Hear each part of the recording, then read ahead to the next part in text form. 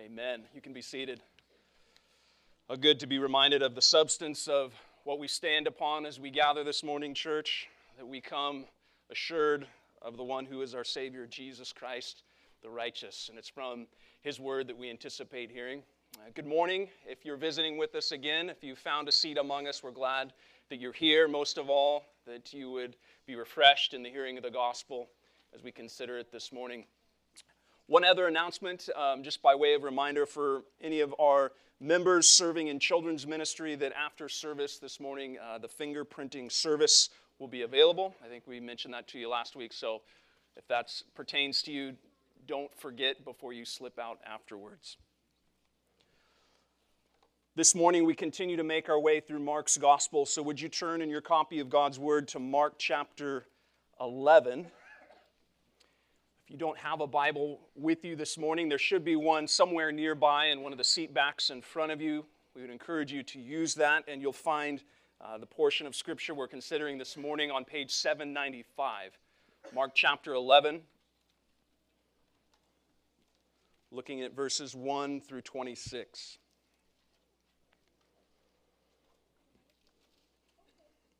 Let's hear God's Word together. Now when they drew near to Jerusalem, to Bethphage at Bethany, at the Mount of Olives, Jesus sent two of his disciples and said to them, "Go into the village in front of you, and immediately as you enter it, you will find a colt tied on which no one has ever sat. Untie it and bring it. If anyone says to you, 'Why are you doing this?' say, 'The Lord has need of it, and will send it back here immediately.'" And they went away and found a colt tied at a door outside in the street, and they untied it. And some of those standing there said to them, "What are you doing untying the colt?" And they said to them what Jesus had said, and they let them go. And they brought the colt to Jesus and threw their cloaks on it, and he sat on it. And many spread their cloaks on the road, and others spread leafy branches that they had cut from the fields. And those who went before and those who followed were shouting, "Hosanna! Blessed is he who comes in the name of the Lord. Blessed is the coming kingdom of our father David. Hosanna in the highest." And he entered Jerusalem, went into the temple. And when he had looked around at everything, as it was already late, he went out to Bethany with the 12. On the following day, when they came from Bethany, he was hungry. And seeing in the distance a fig tree in leaf, he went to see if he could find anything on it.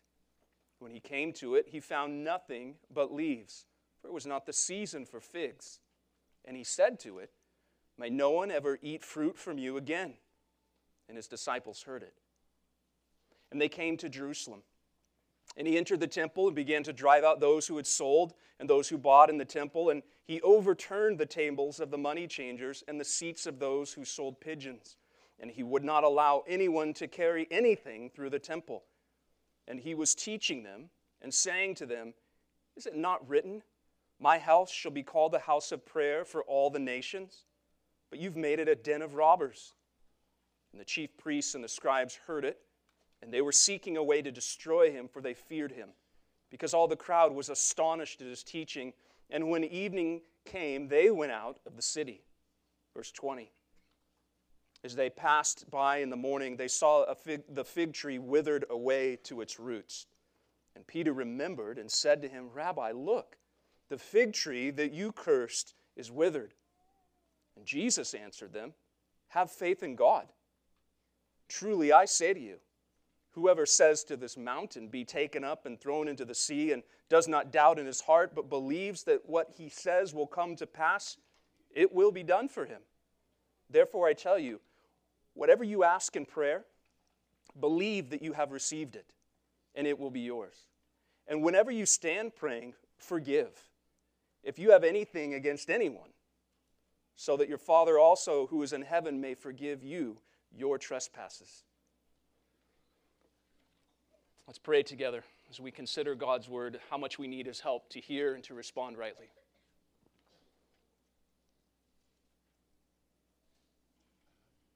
Our God and Father, we look to you this morning, and we come to you as those who've just heard your word. We come as those who've received what you have spoken to us as you've given us the words of life. Lord, we come acknowledging that sometimes you bring hard words, sometimes you bring exhorting and encouraging words, sometimes you bring comfort, sometimes you bring warning. Lord, we need to and we want to respond rightly. The sort of response that we need and the very response that we want is that of faith. So, Lord, we pray that you would help us by your Spirit to respond in faith, to respond rightly to who you are, to respond rightly of what you say of us, to respond in all boldness that we might believe you, as we've just heard, that we might place all our confidence in you and not in ourselves. Help us this morning as your church. Help us to hear and to receive as we ought, and help us to respond in such a way that you might cause much fruit to be born in our lives. Lord, we're asking for the sort of fruit that remains, the sort of fruit that brings you glory, the sort of fruit that you promised that you would cause to multiply 30, 60, even 100-fold. Jesus, as you've come to your church this morning, we pray that you would cause us to bear much fruit for your sake. Amen. Well, as we come to Mark chapter 11, we come really to the final scenes of Jesus' earthly ministry. From this point forward, through chapter 16, it's going to revolve primarily around Jerusalem. It's going to revolve primarily around the temple, and most importantly, what the temple actually points to. If you remember last week, Mark 10 ended with a blind man calling out to Jesus, not only asking for mercy, but addressing Jesus as the Son of David. This title given by this blind man, spoken with great significance because it reminds us of who Jesus is. It reminds us that he's more than a teacher, he's more than a healer, he's more than just another prophet, but it reminds us that Jesus, being the Son of David, is actually the promised king, the promised rescuer who will deliver God's people and who will establish God's kingdom. And then here in Mark 11, Mark writes of the same Jesus, the Son of David, coming into Jerusalem, which is, as you know, the city of David. Now, the significance of this man coming into this city is seen when we remember that Jerusalem was the central city which contained God's temple. The significance of Jerusalem is what was contained within the city itself. The temple, if you like, was the visible answer, God's answer, to show how sinful man can dwell with and commune with a holy God. The temple proclaimed that it was only through the sacrifice that God provides and the sort of worship that God prescribes that his people can then gather to him in faith. So, keeping all of that in mind, the city in which Jesus is, the significance in which it holds, what happens when the place in which God has put his name does not reflect the character of that God? What happens when the Son of David comes to the city of David? That's really what unfolds before us here in Mark chapter 11. And the answers to those two questions reveal not only the emphasis of the portion of text before us, but really the remainder of Mark's gospel. What happens when Christ arrives to his house? What happens when Christ arrives to this temple? What we're going to see this morning, that when Jesus, the Son of David, comes to the city of David, he comes as a servant king. He comes to inspect his house. And thirdly, he's going to come to exhort his people. Let's consider how this unfolds first as we see Jesus coming as a servant king. We see this really in the first 10 verses of Mark 11. As you read through it or heard it read a moment ago, you noticed or heard the preparations that Jesus makes as he arrives into the city with peculiar detail. I love the fact that Mark gives us these peculiar details of Jesus instructing his men to find a colt, and if anybody asks about what you're doing, tell them the master needs it, and sure enough, somebody says, hey, what are you doing with that colt? The master needs it. Oh, go your way. All of these peculiar details leading up to this eventual arrival. This peculiar request, though, and the acquisition of this specific donkey is loaded with significance. This is not just passing detail to set the scenery or add character to development. Mark is very precise with his words. And so these words have a very precise meaning. They are filled with Old Testament imagery of the promised Messiah. They are, in fact, a reflection of the prophet Zechariah. Hear the prophet's word in Zechariah 9:9. Rejoice greatly, O daughter of Zion. Shout aloud, O daughter of Jerusalem. Behold, your king is coming to you, righteous and having salvation is he, humble and mounted on a donkey, on a colt, on the foal of a donkey. Now, if you read through the prophet Zechariah, you'll find that Zechariah 9, which this is taken from, marks this significant section within the book as it pertains to God's sovereignty over the nation and God giving hope to these captive Israelites. In Zechariah 9, the first 7 verses is essentially a judgment oracle, where the prophet speaks forth judgment against the unbelieving nations who have continually threatened Israel's existence. And then God promises, verse 9, what we just read, that he will protect his people. And he emphasizes this theme of his sovereign rule over his people through what? Through a coming king. A king who will establish righteousness and peace. And so, Jesus' identification with this promised messianic king back in Zechariah 9 is significant that he comes into Jerusalem under this banner in this way. Because the way in which he enters the city points to the faithfulness of God to rescue his people through the sending of a king.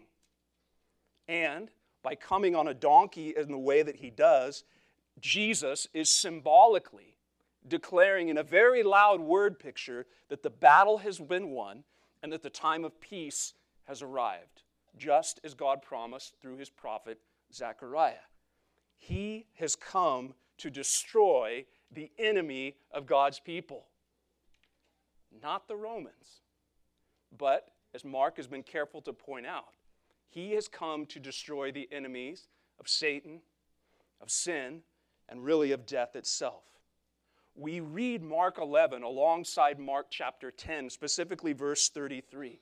Remember that Jesus just told his disciples that he's going to Jerusalem to be betrayed, to be condemned, where he will be flogged and mocked and spit upon, where he will be delivered over to the Gentiles, and where he will be killed, and he will be buried, and he will rise again.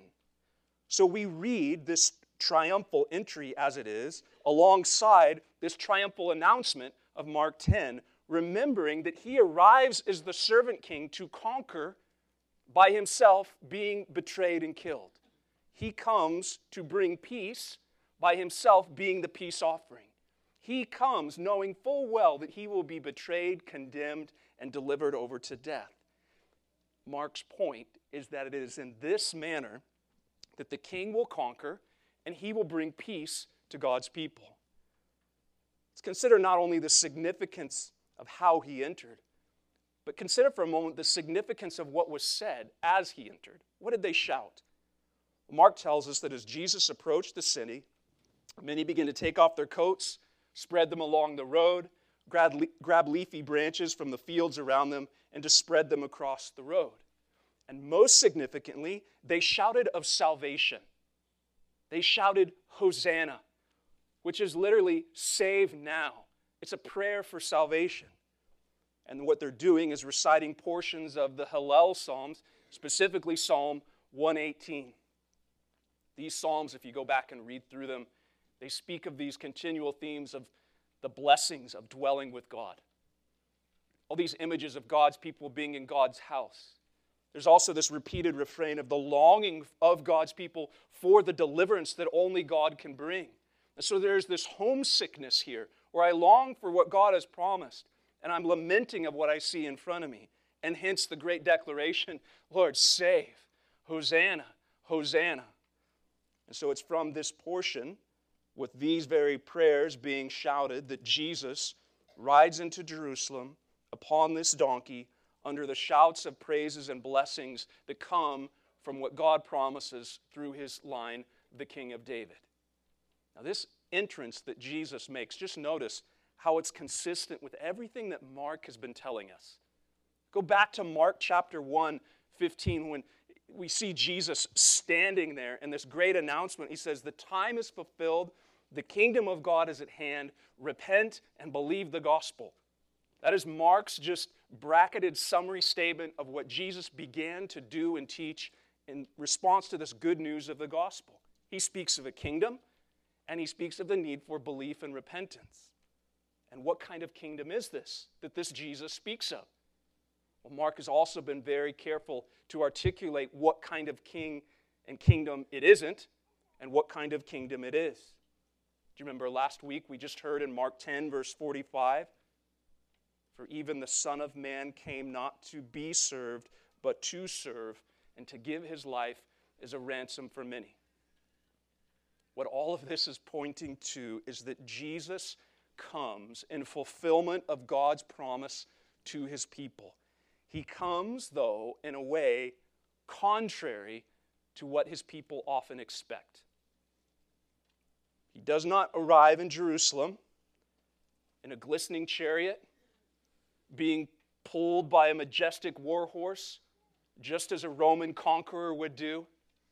This Jesus, he comes in upon a colt with well-worn, tattered coats being laid upon his foal, being laid before him, and common palm branches being put before him. He comes as a king, but not at all like any king you would expect. He comes as a king, but not at all like the king that the watching world would anticipate. Friends, if this is true of this Jesus, and if this Jesus is the same yesterday, today, and forever, and if this is the very ethos of the kingdom in which he's come to bring, that should be a reminder to us that we should not be surprised if he breaks into your life in the same way. If he seeks to show you the fact that he is king, but he comes not as you might expect. Yes, he's a king. Yes, he comes to conquer. But that does not mean that he rids your life of all difficulties, that he fills your bank account to abundance. It does not mean that he answers all your dreams and makes your life just a bit more comfortable. He often shows himself to be king by invading our lives in the midst of the bitterness of unmet expectations, showing himself to even be king over that. He often shows himself to be king through our grief, not in spite of grief, to show himself sufficient to carry us even in those darkest days. He shows himself often to be king through bodily weakness and sickness, not keeping us from that, but in the midst of that where we cry out, "Save now," and he shows himself to be the sufficient one who actually sustains his people and is king even over all our sufferings. He shows himself ultimately to be king by conquering us. He shows himself to be king by overturning our proud assumptions and our self-righteous living. He comes to make himself known, and he comes to show himself as king. I think that's why in our own confession, speaking of Christ is the one who is the mediator. The Second London Confession, chapter 8, the last paragraph, where it speaks of the offices of this Christ, saying that we need his kingly office. How would you finish that sentence? Why do I need Jesus to be my king? Listen to how the confession summarizes the teaching of Scripture. We need his kingly office to convince, subdue, draw, uphold, deliver, and preserve us to his heavenly kingdom. I need him to be king to conquer me. I need him to be king to show me that he's actually king over the one God that I want to serve above all gods, me. The Son of David arrives, and we must see him as Scripture reveals, the servant king who comes to rescue God's people.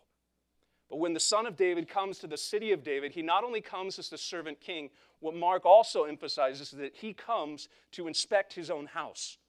Look back at verse 12. It says, on the following day, when they came from Bethany, he, Jesus, was hungry. And seeing in the distance a fig tree and leaf, he went to see if he could find anything on it. When he came to it, he found nothing but leaves, for it was not the season for figs. And he said to it, may no one ever eat from you again. And his disciples heard it. And they came to Jerusalem. And he entered the temple and began to drive out those who sold and those who bought in the temple. And he overturned the tables of the money changers and the seats of those who sold pigeons. And he would not allow anyone to carry anything through the temple. And he was teaching them and saying to them, is it not written, my house shall be called a house of prayer for all nations? But you have made it a den of robbers. And the chief priests and the scribes heard it, and they were seeking a way to destroy him, for they feared him, because all the crowd was astonished at his teaching. And when an evening had came, they went out of the city. And hearing that, notice in your Bibles how verse 10 is really the setup and the foreshadow of what is about to come. Because what we read in verse 10 is that the holy, eternal God who takes on human flesh arrives in Jerusalem to look around at everything. Do not overwrite Jesus' divinity by reading of his humanity. Who is this one? He is the Son of God in human flesh. And in all of his glory, as the Son of God, he comes to the city of David, and Mark tells us he begins to look around at everything. And then we begin to read of the following accounts. Now, if you've been studying through the Gospel of Mark, you may remember that Mark often uses this literary device, what we're calling, for lack of better terms, and I think is a very American term, a sandwich technique. Because we love food, and so when we see something like this, we say, that reminds me of a sandwich. Whatever it is, it works, because what Mark does is he often will take three events and group them together in such a way that we see they're related. He uses this sandwich technique to arrange the events in chapter 11 by making a fig temple sandwich. Meaning, he places the cleansing of the temple in between this encounter with the fig tree so that we might see the connection in what is happening here. We're meant to interpret and understand this encounter on the temple in relation to this fig tree. That's what he's doing. Fig tree, temple, and then fig tree again. At a high level, just run your eyes across the text and get a sense of the narrative. Verse 10, Jesus arrives in Jerusalem. He looks at everything in front of him. Verse 13, Jesus sees the fig tree from a distance, noticing the leaves, and then moves closer, seeing if he could find fruit. The end of verse 13, he finds nothing. Verse 14, he curses the fig tree, and the disciples hear it, Mark notes. And then finally, verse 20, the disciples the next day see the fig tree withered up at the roots. No doubt, this is a curious incident, but keep in mind, Mark intends it to be the interpretive lens by which we understand what happens in between these encounters. What does Christ find on this tree? Start there.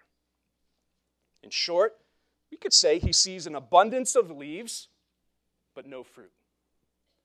Now, some Mediterranean horticulture and some fig tree background may be helpful for us at this moment. If you skipped that class in community college, this may be helpful for you to understand and make sense of what is happening here, especially because Mark says it wasn't the season for figs. What are we supposed to do with this, and why is this written for us? Keep in mind, many of the fig trees in that region fruited twice a year, meaning after the main fig harvest in fall, the branches of the fig tree would sprout these smaller buds that remained undeveloped throughout the winter season, and then these buds would develop and swell into a second fig harvest in early spring, followed by leaves. So, meaning the spring fruit comes first, then the leaves. So if you grew up in Israel and saw a fig tree in early spring covered in leaves, it would be your clue. If there's leaves, that means that tree has fruit. And if you're hungry, that's a good indication. I'll probably find some food on that tree. All this to say, where there's leaves, there's fruit. What we have here then is a deceptive fig tree. Because what Jesus noticed from a distance, this particular fig tree covered in leaves. Keep in mind, that should be an indication that there will be figs on this tree. From a distance, it would appear that this should be a tree covered in fruit because it's covered in leaves. But upon closer inspection, what does Jesus find? There's no fruit to be found. And if you found a fig tree that's covered in leaves, but barren from fruit, it would be a sign to you that something is very wrong with this tree. There's something wrong with the health of this tree. There's actually something wrong with the way that this tree was created to function. From a distance, it might actually look healthy, but upon closer inspection, the leaves reveal that they're just a cover for an absence of fruit. Fair enough. What does Christ find when he comes to the temple? The key to understanding this confrontation is really verse 17, because Jesus declares the purpose of the temple and the problem of this temple. Look at verse 17. As he was teaching them and saying to them, "Is it not written, 'My house shall be called a house of prayer for all the nations'? But you've made it a den of robbers." Purpose, problem. What's the purpose? It was intended to be a place of prayer for all the nations. What's the problem? You've turned it into a den of robbers. Now, as Jesus says this, he has two scriptures in mind. Two scriptures that would have resonated with the very people that he was speaking to. Isaiah 56 and Jeremiah 7. Jesus references Isaiah 56 as he speaks to the purpose of the temple. He'll go to Jeremiah 7 to speak of the problem with the temple. But what is the purpose of this temple? What is the purpose of this house? What should he expect to find as he comes into this house? Listen to Isaiah 56, verse 6.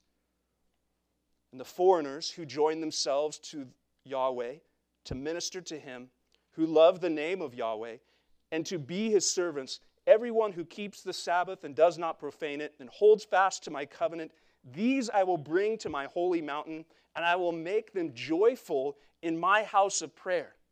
Their burnt offerings and their sacrifices will be accepted on my altar, for my house shall be called a house of prayer for all peoples." Verse 8, "The Lord God, who gathers the outcasts of Israel, declares, I will gather yet others to him besides those already gathered." An amazing prophecy as God reveals that his house exists to be a prayer not only for his people, the outcasts that he gathers, but for others besides the inclusion of all nations. His house then was to be an extension, really, of the promise of salvation that goes forth, to be an invitation to people formerly excluded from this house. Meaning, the temple is not the exclusive property of Israel, but it was to serve as a witness to the nations, testifying that Yahweh takes outsiders and makes them insiders. My house shall be a house of prayer for all nations. That means the temple was not theirs to organize as they saw fit or to hoard to themselves, but to serve really as a beacon testifying of this God and of his good news. Now, the irony of this encounter here in Mark 11 is that many would have expected this Jesus or this Messiah to purge Jerusalem and the temple of all the Gentiles and all the outsiders, restoring Israel to be God's people minus all the outsiders. But Jesus doesn't do that. he doesn't cleanse the temple of Gentiles, he cleanses the temple for Gentiles. Notice that Jesus also references Jeremiah 7. And in referencing Jeremiah 7, he's speaking to the real problem here. He says, you've absolutely forgotten the purpose. And the reason you've forgotten the purpose is because of this problem. The problem was that this temple, his house, was completely abused and misused. It was turned into a den of robbers. In Jeremiah 7, verses 1 through 11, God rebukes his people. He rebukes Judah specifically because they kept saying, the temple of the Lord, the temple of the Lord, the temple of the Lord. When God was saying, look at your adultery. Look at your bloodshed. Look at the inconsistency of the way that you live and yet what you profess. And yet, Judah, you keep saying, the temple's in our midst. Look how God favors us. We are God's people. But look at how you're living. But look at the temple.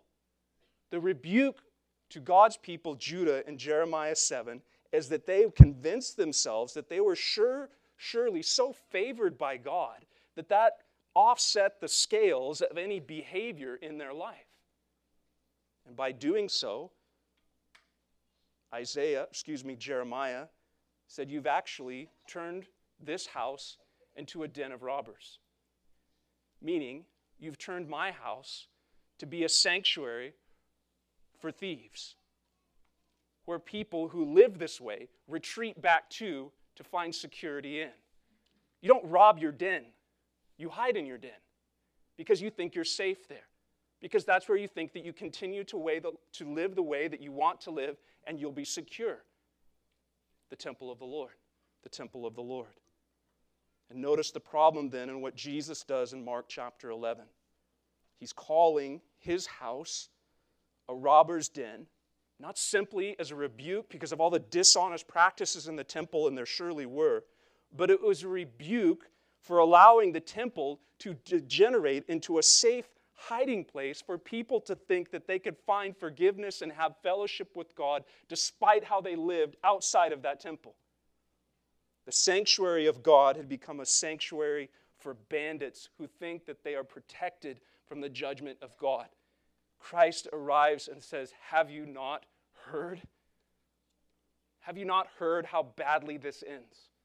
Have you not heard what a contradiction this is to my name and this house and who you are? Now, stand back for just a moment and notice how this encounter does two things. It points to the unfolding redemptive story of Scripture, and it also points to this great warning for his church today. The same encounter should cause us to look at two different things. In regards to God's plan of redemption, in judging Israel's physical temple, what Jesus is doing here is he's clearing the way to establish the permanent temple that he will establish.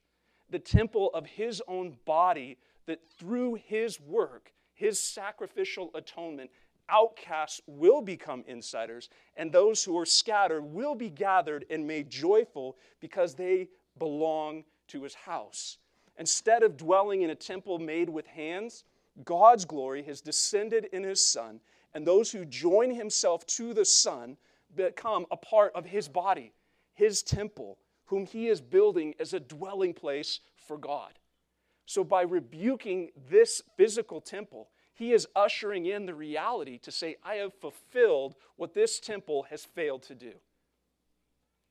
That is the unfolding arc of redemptive history that is beginning to creep forward in these pages.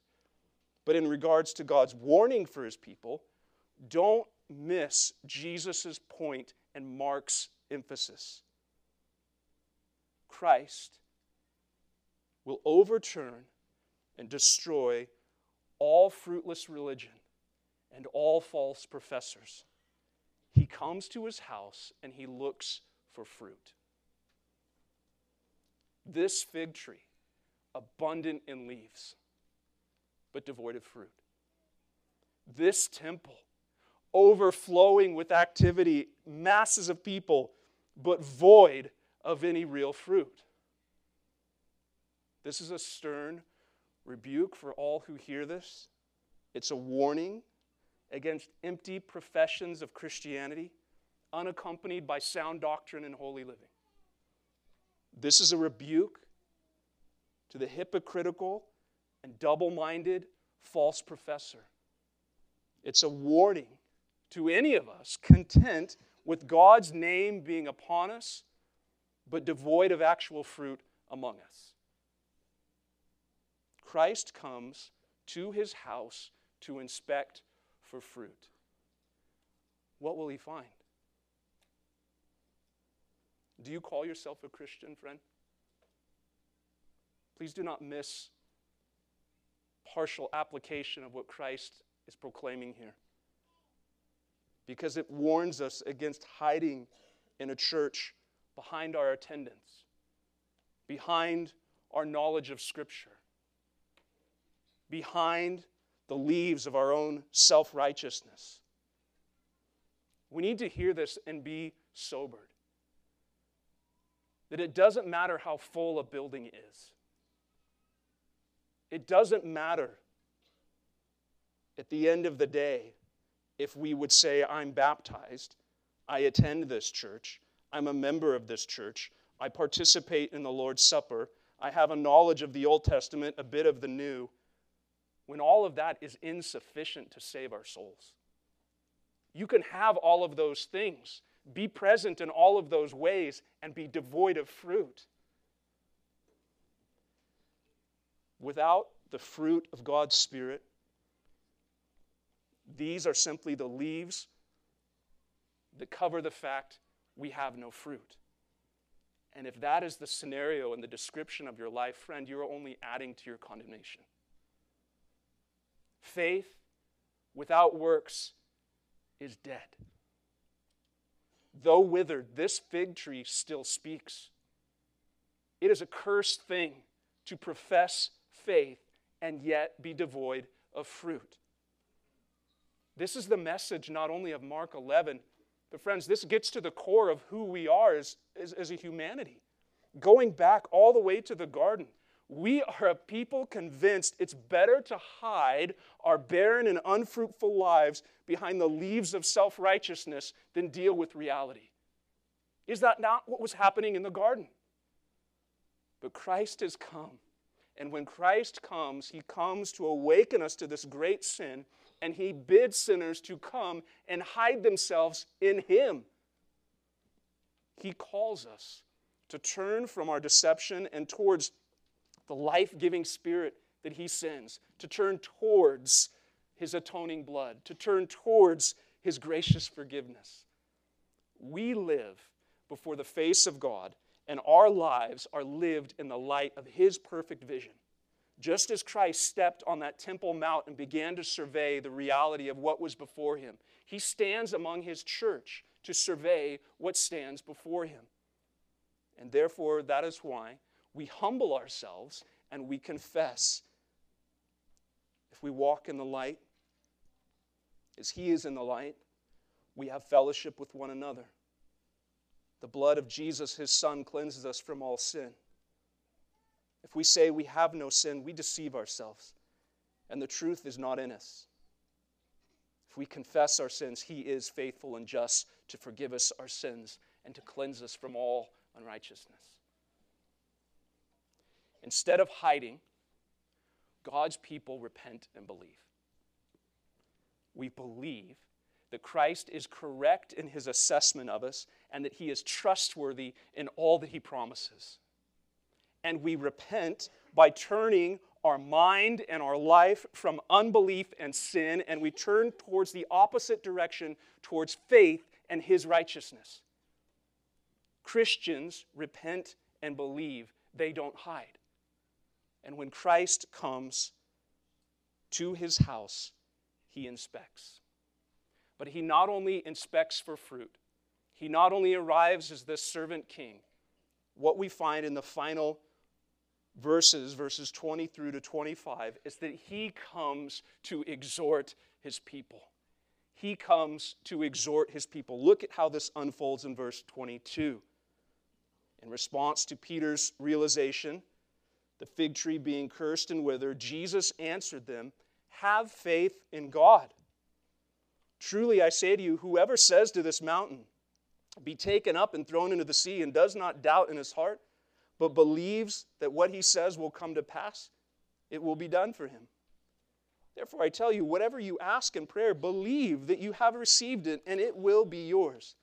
And whatever you stand praying, forgive, if you have anything against anyone, so that your Father also who is in heaven may forgive your trespasses." Notice how this flows from one account into the next. Peter was so amazed that the fig tree was withered. The same fig tree that they saw 24 hours earlier, his jaw drops and says, "Rabbi, look, it's withered." Now remember, Mark said that when Jesus cursed the fig tree, the disciples heard it. He drops that in so that that's our clue that Peter is listening, so that we understand when this comes back around, there's a reason they heard this, so that they could see what happened. Essentially, in the most simplest terms, in verse 14, what happened? They heard the word of Christ. And then, in verse 20 and 21, they saw the word of Christ come to pass. In essence, Peter is astounded by the power of Christ's word because it's effectual. The very thing you said has happened. And how does Jesus respond to this amazement? Believe in God. That's what he tells Peter. This is an exhortation to consider the reality of being God's people and how we ought to live in light of the effective power of his word. And if verse 17 is really the correction to what's happening in God's house, then verses 22 and 25 are the exhortation as to what should be happening in God's house. What should be happening in God's house? Belief in God, forgiveness towards men. Look at how this unfolds. Belief in God. As he says there in verse 23, to believe in God, he then goes on to exhort them and talks about not doubting in our heart, but believing that whatever he says will come to pass. I wonder, as you read verses 23 and 24, did you squirm a bit? Did you hesitate a little bit upon hearing of those words? An immediate, qualification that you wanted to insert there? Mindful, perhaps, of all the abuse that this portion of Scripture has undergone? If you are familiar at all with popular false teaching and prosperity doctrine, you know how often this verse is perverted for selfish gain. Now, we can read this verse in two ways. Believe in God. Speak forth your words in faith, knowing that you bind creation to do whatever you ask. Even the mighty mountains must bow to your will. It's option one. Option two. Believe in God. He is unlimited in power and sovereign over all creation, so that you can pray for the unimaginable and the humanly impossible. Option one puts the emphasis upon our faith and creation bending to our will.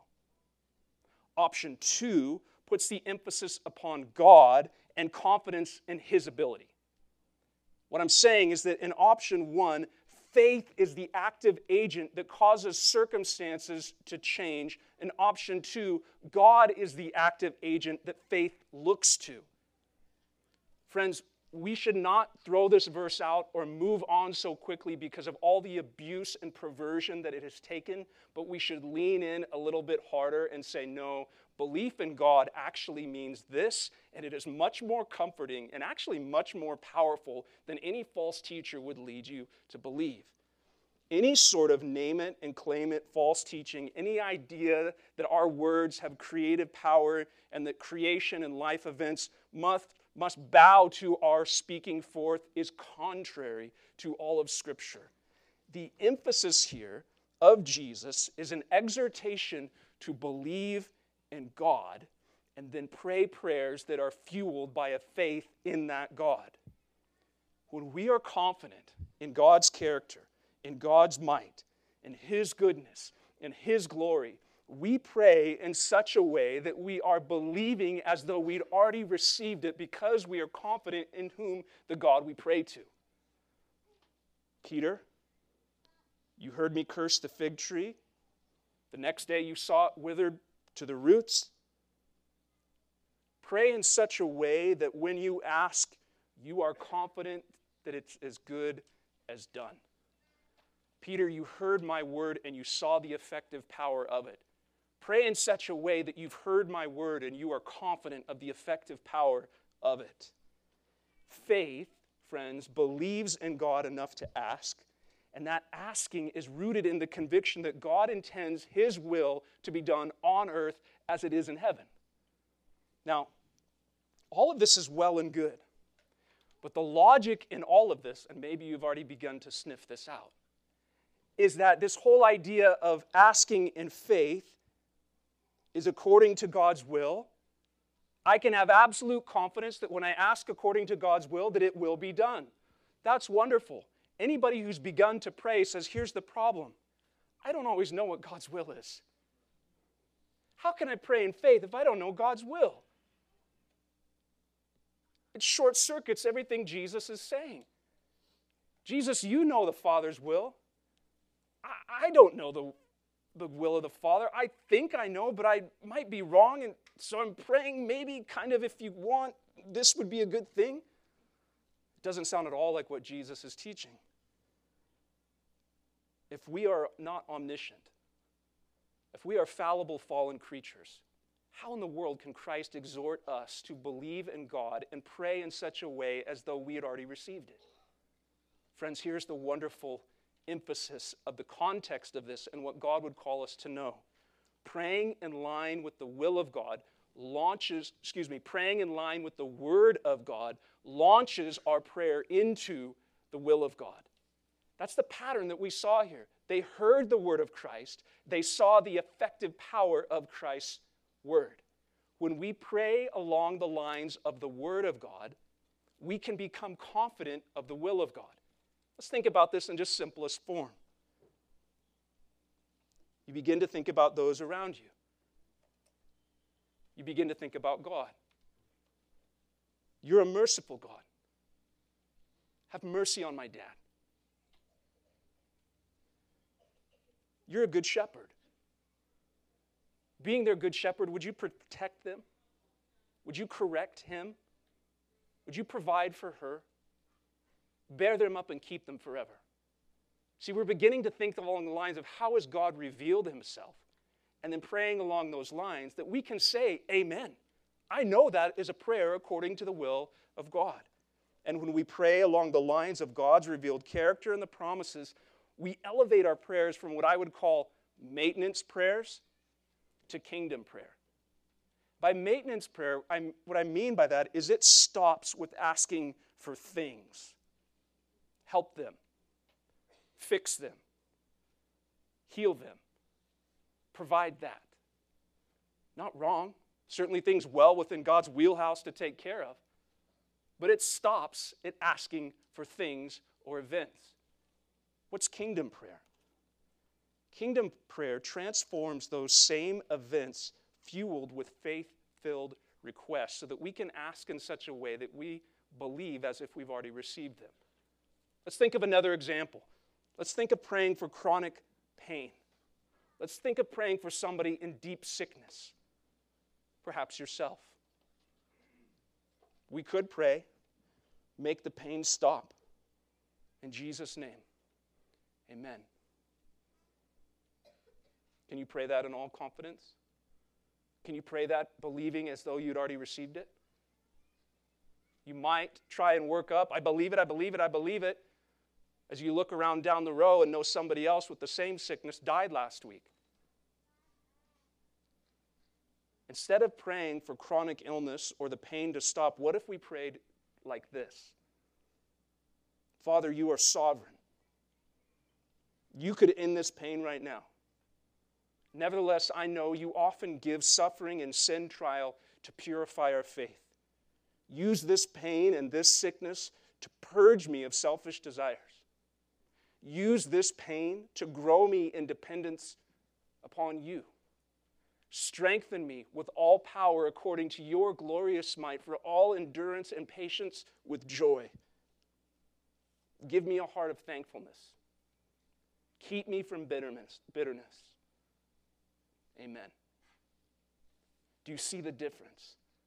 All that second prayer was essentially telling God what he's already promised, praying along the lines of his revealed word to us.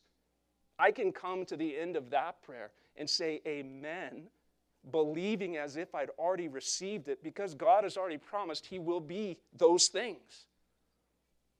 Therefore, I tell you, whatever you ask in prayer, believe that you have received it and it will be yours. What should be happening in the house of God? Belief in God. And then lastly, forgiveness towards man. Jesus kind of throws a curveball in there right at the end where we wish he said amen and just walked away. But he clears his throat and he begins to say, and whenever you stand praying and forgive. Notice the absolutes of what he has here. Whenever you stand praying, if you have anything against anyone, that pretty much covers all the bases. Forgive. Now, if we read this in the light of whole of revealed Scripture, this can't be a works-based emphasis. This cannot mean Jesus is saying, hey, forgive, so God will forgive you. Because that would run contrary to everything we know of Scripture. Rather, what Jesus is pulling out and drawing forth from us is teaching in a way, instead saying that the emphasis is upon our extension of forgiveness is the evidence that we have experienced forgiveness. Or to say it this way, it would be really awkward and inconsistent for someone to be praying for forgiveness who is not also extending forgiveness. They've missed the point. They've missed something. My mind goes to Matthew 18 where Jesus begins to tell that parable. It's in response to Peter's question, how often should I forgive my brother? And Jesus begins to tell this parable of a man who had this massive debt. And he uses a number that's like a Googleplex, so big that you couldn't even begin to comprehend how big this debt is. And yet, because of this debt being so big, he's about to be thrown into prison for the rest of his life with his wife and with his children. But his master comes to him and says, I forgive you of this massive debt. And then Jesus goes on in the parable, the same man who was just forgiven of this massive debt turns around to one of his fellow servants who owed him a minuscule debt, like a Chuck E. Cheese token worth of debt. He tackles him. He begins to physically choke him, Jesus says, demanding he repay what he owes. Now, Jesus tells the parable like a master storyteller, showing us the absolute inconsistency and the injustice jumps off the page at us. And Jesus says, you're right, because the word he uses in the parable is that is wickedness. The injustice of being forgiven a massive debt and being unable to turn around and forgive a minuscule debt is completely inconsistent. You haven't understood of what you've actually been forgiven, have you, friend? The same goes here in Jesus' teaching in Mark 11. The same teaching echoes in our minds as we hear Paul's instruction to the Colossian church. Bearing with one another, and if anyone has a complaint against another, forgiving each other, as the Lord has forgiven you, so you must, imperative, must forgive. And what does forgiveness look like? Because maybe I can find a loophole there. Thomas Watson is helpful. He defines forgiveness in this way. What does forgiveness look like? It's when we strive or fight against all thoughts of revenge. When we will not do our enemies mischief, but wish well to them. When we grieve at their calamities. When we pray for them. When we seek reconciliation with them. And show ourselves ready on all occasions to relieve them. J.C. Ryle. Our prayers must not only be for earnest, fervent, and sincerity requests in the name of Christ. They must contain one or more ingredient besides. They must come from a forgiving heart. We have no right to look for mercy if we are not ready to extend mercy to our brothers. We cannot really feel the sinfulness of the sins we ask to have pardoned if we cherish malice towards our fellow man. The concern of Christ for his house and for his followers could be summed up in one word: genuineness. The sort of genuineness that can't be faked.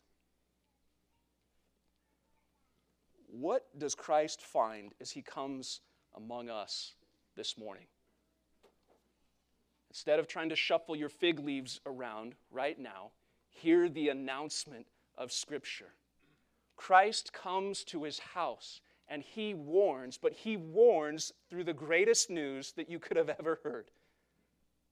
We have no need. It's absolute foolishness to hide our empty and fruitless lives behind barren religion and self-righteous living. There is no need to do that. Christ comes actually to dead and to barren lives, and he speaks forth words of grace. He comes to dry bones, and he tells them to live. He can surely come to fruitless trees and say, bear fruit. The good news of what God does for barren lives is not to say, try harder or produce some fruit. He says, stop hiding and hide yourself in me. Because when you are hid in Christ, fruit is inevitable. It's not a strenuous work in the sense of you must produce somehow on your own. If you are united to Christ, by the means of his Spirit, he begins to produce gospel fruit in your life. It is impossible to be united to Christ and not bear fruit. It may be slow. The process may sometimes be hidden. It may be discouraging. He may even actually prune. But those united to Christ rejoice to know that the fruit that he longs for, the fruit that he demands, he actually provides by uniting us to himself. And so he calls out to us this morning, and he tells us to come to him, the fountain of living water. He calls out to us this morning, and he compels us to come to him, to lay aside our filthy rags of self-righteousness and to be clothed in his righteousness. This is the best news that you could ever hear if you are exposed as a false professor. Christ comes to bring righteousness. Christ comes to bring fruit. This is the wonderful news that we find refuge in. Because like our first parents, we're all in the same predicament apart from Christ. We can't bear fruit on our own. We can't bear the righteousness that God demands. It must be given to us. And Christ comes as the servant king to serve his people by laying his life down and saying, my righteousness for your filth. My life-giving, fruit-producing spirit for your barrenness. And that, friends, is grace. That is what he gives. Our Lord God, we look to you this morning and we want to be mindful of the duality of what you preached to us this morning from your word. Sober warning and tremendous comfort. And Lord, how often through the irony of what you give, you produce the same thing through the same means. You warn and you comfort. You rebuke and you console. The very thing that would damn us and harm us, Lord, you've come to provide and to prevent against. And so we bring our lives under the authority of your word, and we ask that you would shape our lives by your good standard. Lord, we pray that you would continue to bring belief and repentance, that you would continue to cause the fruits of repentance to be born among us, that you would guard us against the deception of saying the temple, that you would guard us against any false hope of anything other than you yourself being what we hide ourselves in. Lord, do a good work amongst us in such a way that it would be a joyful announcement of what you have come to do, to bring outsiders and turn them into insiders, to spread a table before us and to cause us to feast instead of being fearful of all that we should be judged for, knowing that you've been judged in our place. Lord, do this good work amongst us that Christ might be glorified. Amen.